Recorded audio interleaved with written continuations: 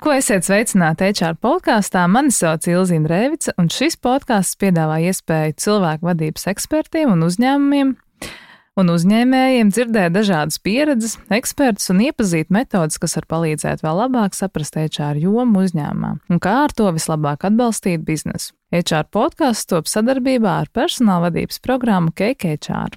Ja runājam šodien par top aktualitāti, kas ir svarīgs šobrīd uzņēmuma attīstībā, tad es teiktu, ka viennozīmīgi viss sākas ar labu darbinieku atrašanu. Un es domāju, ka šī brīža aktualitāte darba tirgū ne tikai es domāju, bet tas, ko es dzirdu no uzņēmējiem, ir tādi komentāri, ka patiesībā man nav kas strādā, man pietrūks darba rokas, jaunieši nenāk uz intervijām, prasa nesamērīgi augstas algas, kandidātiem nav pieredzes un tā tālāk. Ir diezgan daudz dažādu komentāru, kas patiesībā nav īpaši pateicīgi uzņēmējiem šobrīd.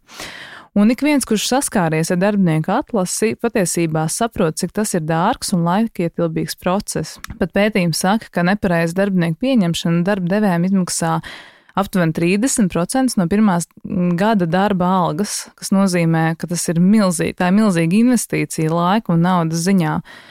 Un, lai atrastu īsto, nav tā, ka darba devēji ir pamesti vieni un ir daudz un dažādas iespējas un metodas, kas var palīdzēt atrast šos piemērotos kandidātus. Tie ir sociālai tīkli, atlases kompānijas, headhunteri. Viss ir atkarīgs no iespējām un vajadzībām. Taču bieži vien darba devēji paši nevidus šo atlases procesu mēdz sarežģīt, īsti nesaprotot, vai patiešām šāda pozīcija ir nepieciešama, kāda būs darba pienākuma prasības, un prasības ir nesamērīgas un piedāvājums nemaz neizskatās tik labi, kā tas tiek solīts. Tad par to, kas šobrīd aktuāls darbinieku atlases procesā, kā šo procesu padarīt vieglāku un patīkamu ne tikai darba devējam, bet arī šim kandidātam, kas uz to kandidē. Šodien pie manis studijā ir Evita Mackevi, Eiropersonāla vadītāja. Eiropersonāls palīdz uzņēmumiem gan ar darbinieku atlasi, gan ar novērtēšanu, kā arī piedāvā mācību iespējas. Tad sveika, Evita, priecājos tevi šeit redzēt. Sveiki, Ilzi. Par visu to, kas aktuāls darba atlasē, es domāju, ka šis jautājums ir ļoti daudziem uz galda un uzņēmumiem. Es domāju, ka deg acis dzirdēt un redzēt, kā vēl labāk es varu dabūt šos cilvēkus pie sevis strādāt. Taču sāksim vispirms ar vērtībām, ar to, kas virza tavu ikdienu. Un, ja skatās uz Eiropersonāla vērtībām, tad es atradu internetā Eiropersonāla vērtības.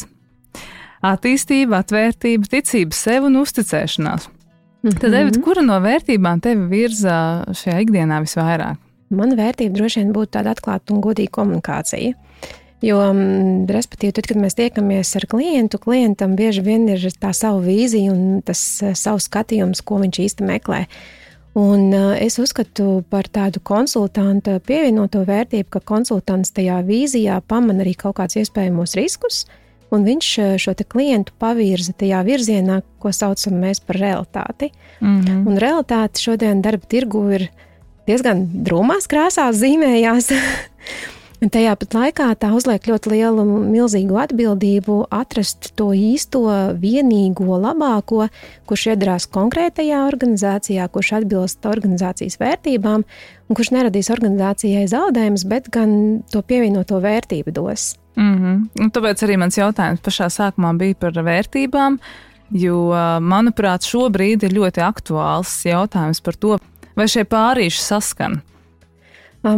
Es teikšu tā, ka ir vērojama tendence, ka mūsdienās organizācijas meklējot kandidātus, viņas tomēr fokusējās uz tām vērtībām, kas ir cilvēkā un skatās, vai viņas iedarēsies esošajā vidē. Tāpat tiek analizēta vadītāju un kandidāta sadarība, iekļaušanās kolektīvā, daudz dažādi aspekti, kas tiek ņemti vērā, un tiem, protams, ir jāpievērš ļoti liela uzmanība un jādomā, kā tad visveiksmīgāk to atlases procesu novadīt, lai abas puses paliek win-win situācijā. Ja skatās pēc tādiem statistikas datiem, šobrīd bezdarba līmenis Latvijā ir diezgan zems, 7,2%. Tad ko tas nozīmē šobrīd darba devējiem?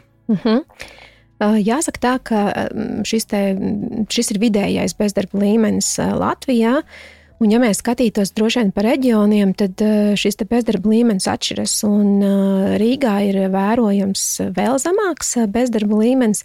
Tas nozīmē, ka Rīgā darbinieks, kurš ir gatavs strādāt un kuru varētu aicināt darbā, viņš vairs nav pieejams. Un organizācijas jau skatās plašākā mērā un domā, kādā veidā varbūt no ārīgas, no reģioniem, kur ir lielāks bezdarba līmenis, kā tos cilvēkus piesaistīt un dabūt Rīgas virzienā. Ja? Vai arī iespējams ir varianti, ka organizācija kaut ko uzsāk ārpus Rīgas, zinot to, ka tur ir pieejamāk šis te darbinieku skaits. Tieši par to domā, ko uzņēmumi dara, lai dabūtu šos cilvēkus, jo viena ir situācija, ka esošie profesionāļi, viņi paši nemeklē darbus, viņi tiek uzrunāti, un tie, kas nav šie darba tirgus apritē, viņi kaut kādu iemeslu pēc tur nav, un tad jautājums, vai viņus uzrunāt un kā tad viņi to dara?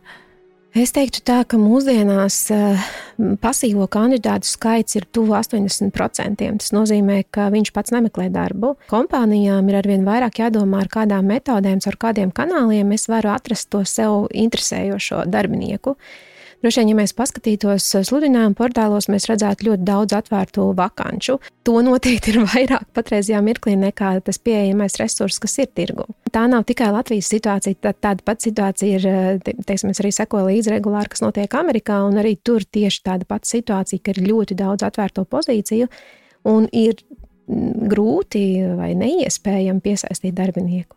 Kur rodās tā nesakritība, jo ja mums darba tirgū ir cilvēki, kuri būtu gatavi strādāt, un ir arī vakants, tad kaut kur pa vidu ir kaut kāds vakums, kaut kur pazūd vai informācija, vai nav pietiekoša pieredze, vai mēs pašā sākumā minēja dažādus iemeslus, ko uzņēmēji min, kas varētu būt šī cēloņi. Tas gaps droši vien būtu vairāk faktoru kopsavilkums. Viens no tiem būtu tas, ka diezgan daudz tomēr Latvijas iedzīvotāji izceļo ārpus Latvijas un meklē darbu ārpus Latvijas. Un otrs, ja mēs pastītos uz tām pozīcijām, kurās tiek pamatā meklēts darbinieks, tad tās tomēr ir pozīcijas, kas ir mazāk kvalificētam darba spēkam un ar zemāku atalgojumu. Un šis ir tas gaps, ka ne visi cilvēki grib šīm pozīcijām startēt. Tad tas nozīmē, ka šis ir tāds darba ņēmēja laikmets. Es varu pats izvēlēties, pie kā es strādāšu, ko es darīšu, vai tas tā ir, jā? Jā, tas tā noteikti ir, jo arī nākot uz šejieni, es domāju par to savējo pirmo pieredzi, kad es gāju, pieteicos darbā un kādu attieksmi es saņēmu tajā reizē kā studente, kā ar mani runāja un kā lika man justies. Tad es teiktu, ka tā viennozīmīgi bija tāda strostējoša, vienpusēja komunikācija ar sajūtu, ka tu esi lieks šajā procesā un esi iemaldījies kaut kur ne tur, kur vajag. Tad mūsdienās tomēr, vai šodienas aktualitāte ir tāda, ka cilvēku viņu pieaicina, un tad, kad viņš atnāk, tad viņš tomēr tiek tādā līdzvērtīgā sarunā, kur nemēģina kaut kādos stresa apstākļos noskaidrot, cik viņam ir stabila emocionālā psihe, kā viņš reaģē, bet tiek runāts godīgi par to, kas ir organizācijā par amatu, kāda ir viņa gatavība startēt, un tad, kad nonāk šī saruna līdz arī piedāvājumam, tad redzu, ka kandidāti uzdrošinās ar vienu vairāk diskutēt par šo te piedāvājumu. Kļūst drosmīgāk. Kļūst drosmīgāk, un ne tikai par to piedāvājumu, bet arī par darba saturu. Proti tā arī ir viena tendence, par ko tiek runāts globāli, ka tajā mirklī, kad tu saproti, ka tev trūks darbinieki, ka tev ir jābūt gan elastīgam, lai paskatītos, kas ir tas apjoms, kas tev ir jāpaveic organizācijā, un kādā veidā tu šo te kompetenci pamaini, lai tie cilvēki, kas ir tur, viņi to padarītu. Savādāk amata apraksts kļūst daudz elastīgāks, vienam patīk šis, otram patīk šitas, vienam padodas šis, un tad kādā veidā mēs to visu norganizējam un ātri tiekam līdz tam vēlamajam rezultātam. Es nevaru iedomāties atlases procesu šobrīd tā, ka es eju kaut kur tieku testēt un pārbaudīt, un man liekas, ja es pati gribēšu, tad es izvēlēšos, bet, protams, tās situācijas ir dažādas. Jā, Ilze, te jāsaka tā, ka Tomēr kandidāti tiek testēti. Tas droši vien ir saistīts arī ar tām pašām atlases izmaksām, jo organizācijas arvien vairāk apzinās, ko nozīmē atlasīt vērtīgu darbinieku un ko nozīmē, ja tu atlases procesā tomēr esi izvēlējies neatbilstošu. Jo tad pretī ir gan organizācijas tiešie zaudējumi, jo cilvēka sekas atstāja kaut kādu iespaidu uz biznesu, un tieši tāpat arī ir žēl tas laiks, ko cilvēki ir veltījuši šim procesam, ir veiktas apmācības, cilvēks ir kaut ko sācis darīt, un tu saproti, ka tev tas būs jādara atkal. Tests iedod papildus informāciju, un vislabākais veids ir izveidot tās augtos novērtēšanas centrus, kad ir dažādas metodas apvienotas, lai to kandidātu tādā 360 grādu rakursā paskatītos un papētītu. Ja? Un katra no tām metodēm ir savu ticamības rādītāju, bet viņas kopumā dod tādu visplašāko iespaidu. Es klausījos vienu lekciju, kur bija tāds teikums, ka maksimums, cik tu vari izlikties, ir 2 gadus, un pēc tam viss nāk gaismā. Taču tas, ko var darīt, lai neizliktos un lai tu ātrāk pamanītu tā cilvēku patiesos nodomus un tās prasmes, ir vienkārši dot viņam pēc iespējas vairāk sarežģītus uzdevumus un nolikt viņu situācijās, kas ir stresa situācijas, vai braukt ceļojumā kopā, vai darīt kaut ko, kas tevi liek parādīt savu īsto dabu. Šis tāds interesants pētījums neesmu lasījusi, bet es esmu lasījusi to, ka kandidāts mierīgi var izlikties arī visus 3 mēnešus, kas ir pārbaudas laiks. Protams, ja tajā mirklī ir vairākas iesaistītās personas, kas strādā šo te cilvēku, tad ir dažādi viedokļi, tad arī vismaz 180 grādu ietveros var dabūt atgrieznisko saiti par to cilvēku, kurš ir uzsācis strādāt. Kandidāts var izlikties, un kandidāts var izlikties visus 3 mēnešus, varbūt šos 2 gadus, bet cik ilgi uzņēmums var izlikties ar to piedāvājumu vai ar to sacīto, kas ir pateikts? Droši vien man ir tā laime strādāt organizācijā, kas stāv mazliet solīti nostāk no organizācijas un solīti nostāk no kandidāta. Un līdz ar to ir tā iespēja to procesu vērot mazliet no malas un pamanīt tās lietas, ko organizācija vairs savā ikdienas gaitā nepamana. Tomēr vēl joprojām ir tās situācijas, ka nedz kandidāts spēlē godīgu spēli, nedz arī darba devējs. Un droši vien, ja mēs skatītos uz to pašu labāko rezultātu, būtu jādomā veidi, kā kļūt maksimāli godīgiem tajā procesā, jo tas, ka es sevi kā darba devējs saslavēšu, pastāstīšu to, kas īstenībā nav, tas kandidāts jau tajā mirklī, kad ieies organizācijā, viņš to sapratīs. Un tad ir jautājums, vai viņš paliks, vai viņš aizies. Un kas ir labākais variants? Paliek kandidāts, kurš īsti nav motivēts esošajā darba vietā, nejūtās labi, tāpēc, ka viņam bija kaut kas savādāks solīts, vai viņš aiziet projām un tu to procesu sāc no sākuma. Un droši vien te būtu arī svarīga personāla vadītāja loma, ka viņš apzinās tos iespējamos riskus un arī intervijas procesā gana godīgi spēj stāstīt par potenciāliem riskiem. Tas nenozīmē to, ka personāla vadītājiem jāstāsta, kad ir slikts vadītājs šeit vai ir direktīvs vadītājs. Bet drīzāk runāts ar tām pieejām, ko vadītājs sagaida un mēģināt saprast intervijas laikā, vai tam cilvēkam, kurš ir atnācis uz interviju, vai viņam tas ir pieņemami. Un to noteikti var noskaidrot, jautājot kandidātam, kas ir svarīgi attiecībā pret savu vadītāju, kādā attieksme viņš sagaida. Un tad ir viegli salīdzināt ar to esošo situāciju un saprast, jo, protams, mēs apzināmies, dzīve nav ideāla, un uzņēmumā ir šī, var būt situācija, kad ir pilnīgs ārprāts. Un tev iecils cilvēks tur jādabū. Un tad jautājums, vai viņš ir gatavs uz šādiem nosacījumiem konkrētu laika periodu iespējams pat strādāt. Un te jau ir jāizdara tas mājas darbs pirms tam. Ja tev ir vispirms jāsaprot, kas tiks prasīts no šīs pozīcijas, no šī cilvēka, kāda būs šī situācija, maksimāli godīgi, kā tu pat teici, arī pastāstīt. Es arī domāju, ka kandidātiem patīk tā iespēja, ka viņš var izvēlēties.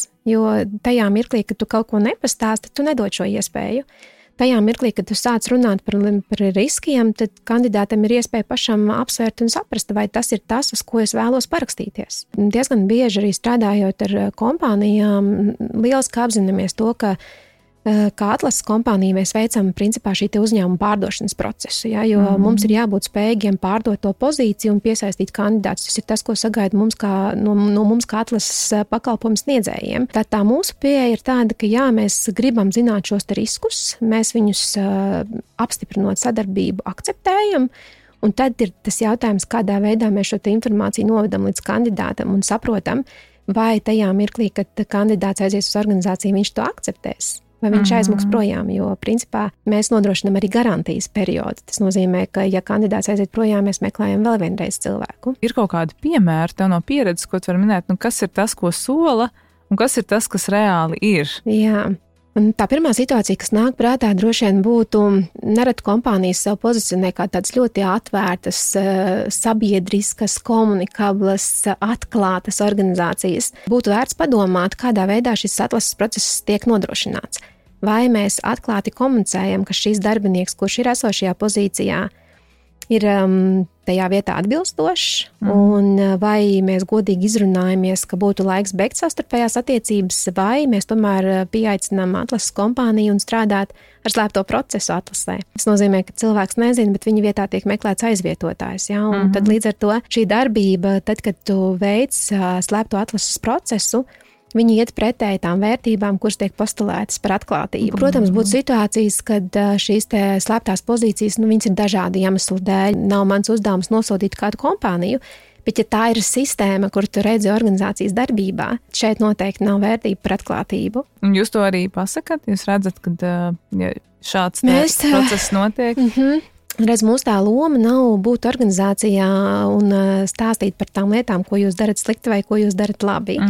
Šī būtu droši vien tāda labs ieteikums kompānijām pajautāt saviem kandidātiem, kuri pie viņiem ir procesējušies, kuri ir gājuši pie viņiem uz atlasēm, uztaisīt tādu kandidātu pieredzes pētījumu, saprast, kā kandidāts ir uzrunāts, kā viņš ir sagaidīts, kā viņu ir intervējuši. Tāds klientu servis standarts. Tāds klientu servis standarts. Diemžēl jāsaka tā, ka no mūsu pieredzes arī ir bijušas situācijas, ka organizācijas ļoti lielu uzsvaru liek uz klientu apkalpošanas standartu, liek lielu uzsvaru uz darbinieki, un kandidāts paliek kaut kur pa vidu. Kāpēc gan kandidāts, ieejot organizācijā, nevarētu saņemt līdzvērtīgu attieksmi kā esošie darbinieki? Tas veido to kandidātu pieredzi, un arī pētījumi rāda par to, ka, ja kandidāts ir piedzīvojis pozitīvu šo te savu atlases pieredzi kompānijā, tad arī pat pie atteikuma viņam saglabājās pozitīva attieksme pret organizāciju, un pastāv vismaz 4 reizes lielāka iespēja, ka viņš kandidēs vēl uz citām pozīcijām. Man vienmēr interesēs šito jautājumu, es pajautāšu.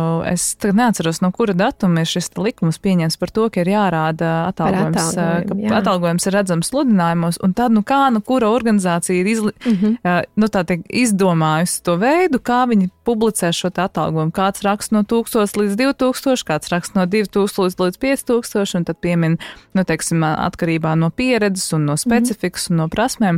Vai šis atalgojums, kas ir minēts sludinājumā, ir, vai tā ir taisnība, tad, kad kandidāts reāli saņem šo darbu piedāvājumu? Mans novērojums ir tāds, ka kompānijas rakstot sākot no, paredz iespēju, ka tas atalgojums varētu būt arī lielāks. Un ja atalgojums ir pateikts vienā skaitlī, tad tas ir tāds gan ciets cipars, pie kura pieturās konkrēta organizācija. Ja mēs runājam par tām lielajām starpībām, tad te ir atkal jautājums par to atvērtību. Es drīzāk teiktu, ka šis būtu atstājams tad organizāciju iekšējo apsvērumu ietvaros izvērtēšanai, jo es pilnīgi arī saprotu kandidātus vai šos konkurentus, kas cīnās par to vienu kandidātu, ja?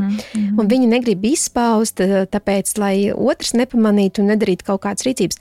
Tie ir cilvēciski, es to saprotu. Tas, kas man liekas, ir ļoti, ļoti negodīgi pret kandidātu, ka parasti par atalgojumu tiek runāts pirmajās intervijās, un šis te atalgojums, ko kandidāts ir nosaucis, tas ir tas, ar ko viņš rēķinās. Un ja cilvēks ir izgājis vairākas atlases kārtas un nonākot līdz šī te sadarbības piedāvājuma saņemšanai, viņš ierauga, ka tur ir diezgan spēcīgi zemāks cipars. Un tas, manuprāt, gan nav godīgi attiecībā pret kandidātu. Jā, viņš izgājis visu to procesu, un beigās viņš nonāk pie tā, ko viņš nav gaidījis. Jo, piemēram, tādās lielās starptautiskās kompānijās atlases process, viņš ilgst gadu un pat vairāk, un tas nozīmē, ka cilvēks ir izgājis vairākas atlases kārtas, un pirms gada viņš nosauc ciparu, un pēc gada izejot vairākas kārtas, viņš saņem ciparu, kas ir uz pusi mazāks. Jautājums, no kuras puses tad ir jārisina? No uzņēmuma puses? No abām pusēm. Kandidātam arī ir jāprasa. Jā, jo es teiktu, tas nav efektīvs atlases process. Mēs varam cerēt, ka tas cilvēks akceptēs. Bet no otras puses, ja tas cilvēks nolec, tad gada process ir pazaudēts. Milzīgs un dārgs. Jā, milzīgs un dārgs process ir pazaudēts. Kas šobrīd notiek vairāk? Tāda kandidātu mērķtiecīga meklēšana vai darbinieku rekrutēšana? Es domāju, vairāk tāda varbūt tāds headhuntings vai tāda mērķiecīga uzrunāšana, kas notiek biežāk? Šo jautājumu man būs ļoti, ļoti grūti atbildēt, jo kopš es strādāju Eiropa personālā, es neatdalu atsevišķi headhuntings vai mērķiecīgu uzrunāšanu vai rekrutings.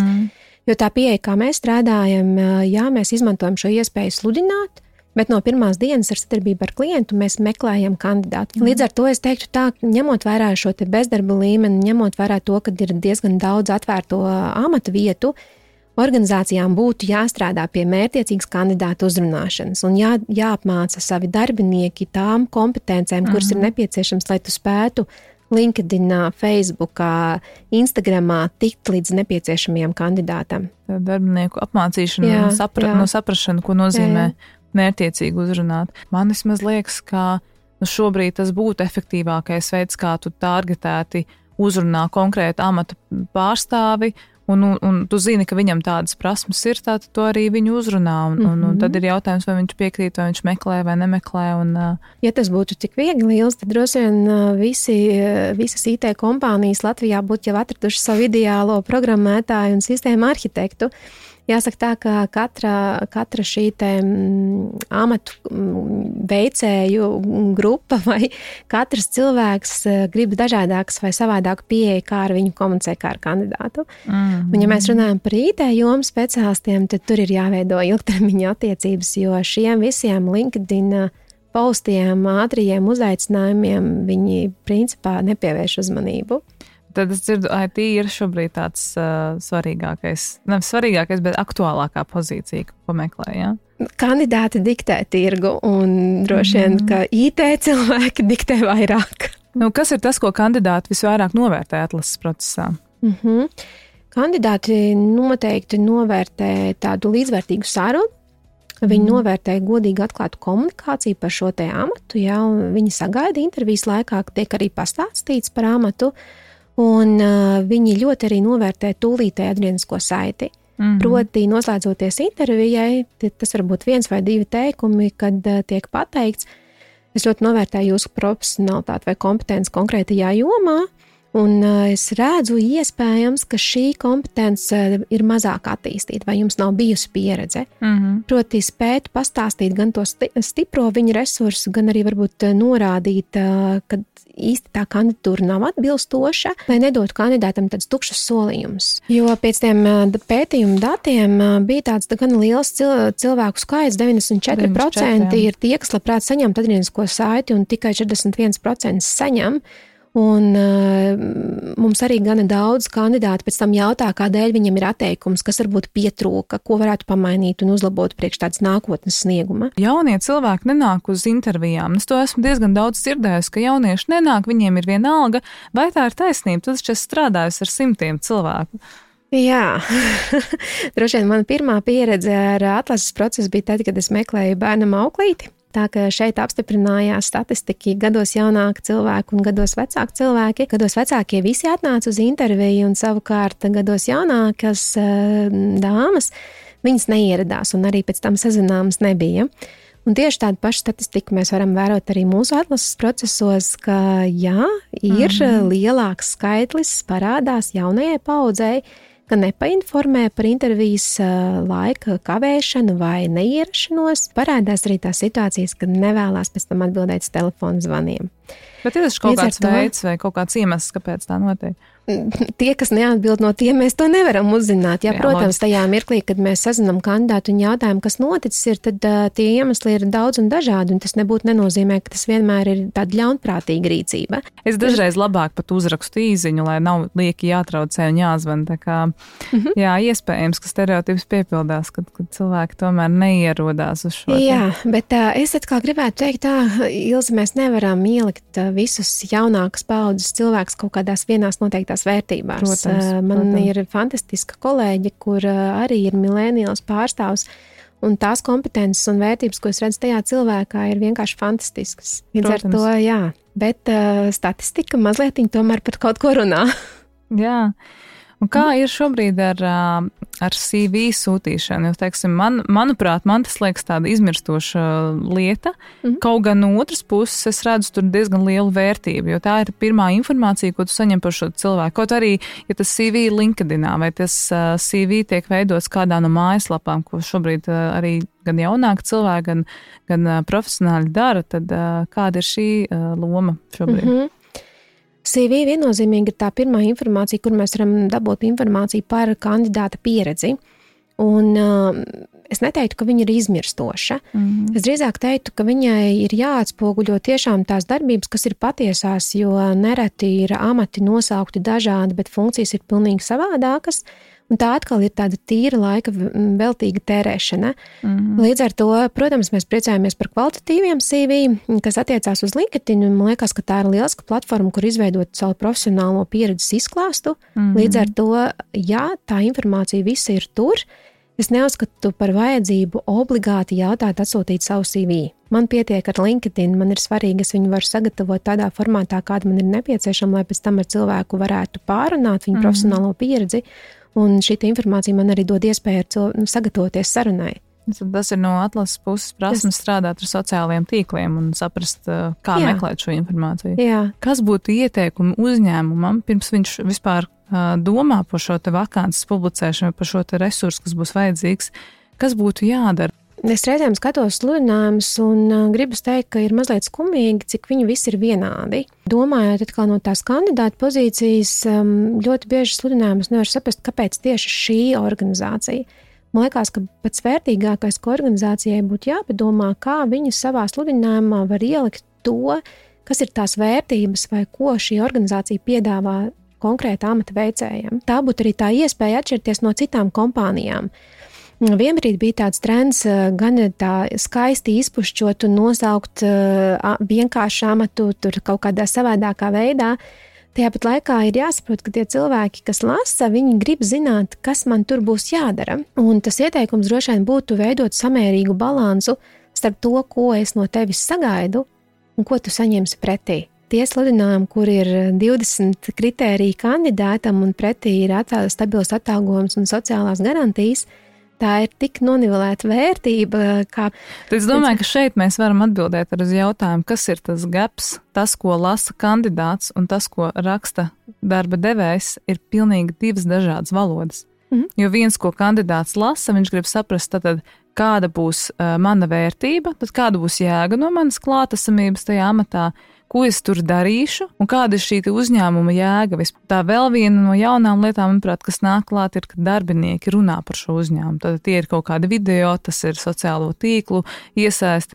Statistika rāda, ka kandidātiem patīk arī paskatīties sludinājumus uzņēmuma mājaslapā. Līdz ar to, ja tā ir sadaļa par tādu karjeru vai iespējām organizācijā, tad jebkura papildinoša informācija ir vērtīga, kaut vai kāds ir mūsu darbinieku vidējais vecums. Pastīties, kādi pasākumi notiek, kā tiek pozicionēti kaut kādi darbinieku stāsti. Ja? Tad tas viss ir tikai papildinoši un to novērtē kandidāti. Cilvēki noguruši no skriptiem, no tā, ka ir visi tīri, skaisti, standarti, ideāli. Šabloni. Jā, tāda standarta šablona, kas, manuprāt, nevar teikt, ka visi, jo ir tiešām, es domāju, ka arī cilvēki briedumu gados, kuri meklē šo darbu, viņiem ir pazīstama šī valoda, viņi saprot. Jaunāki cilvēki, viņi vienkārši grib dzirdēt citus cilvēkus vairāk, viņi grib dzirdēt, kas tur notiek, jo viņi tic vairāk citiem. Jā, un ja mēs runājam arī par pauzēm, tad droši vien bez digitālajām tehnoloģijām mēs iztikt nevaram. Domāju, ir kurā kanālā cilvēki skatīsies un meklēs šo te konkrēto darbu piedāvājumu. Kas ir tie trendi, kas ir jāņem vērā, tagad skatoties uz priekšu? Jūs esat kā Eiropa personāls atlases kompānija, un jums tiek atsūtīts sludinājums, un tad jūs sakat, hei, bet mēs jums varam palīdzēt un paskatāmies citus veidus, kā var uzrunāt cilvēkus.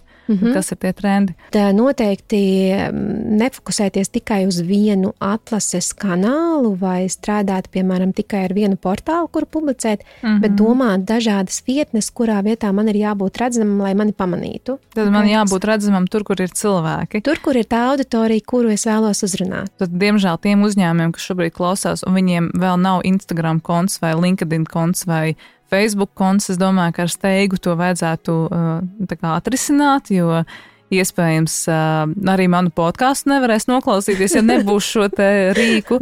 Tā ir lieta, par ko ir jādomā, jo cilvēki pavada savu laiku internetā, sociālos tīklos un paaudzes aug, viņas jau tur ir izaugušas un viņas tur arī var uzrunāt. Tā kā, jāskatās, kas ir tās populārākie posti vai lietas, kas uzrunā cilvēkus, tad tev ir jāizskatās tādam. Jā, es tām kompānijām, kurām vēl nav Facebook konts, es droši vien teiktu padomāt arī par saturu, jo tikai lapa, kurā dzīvos tikai darba sludinājumi, viņi ilgi nedzīvos. Tev ir jārunā un jārāda, kas ir tā organizācija, kas ir tie pienākumi, ko mēs darām, kā mēs darām.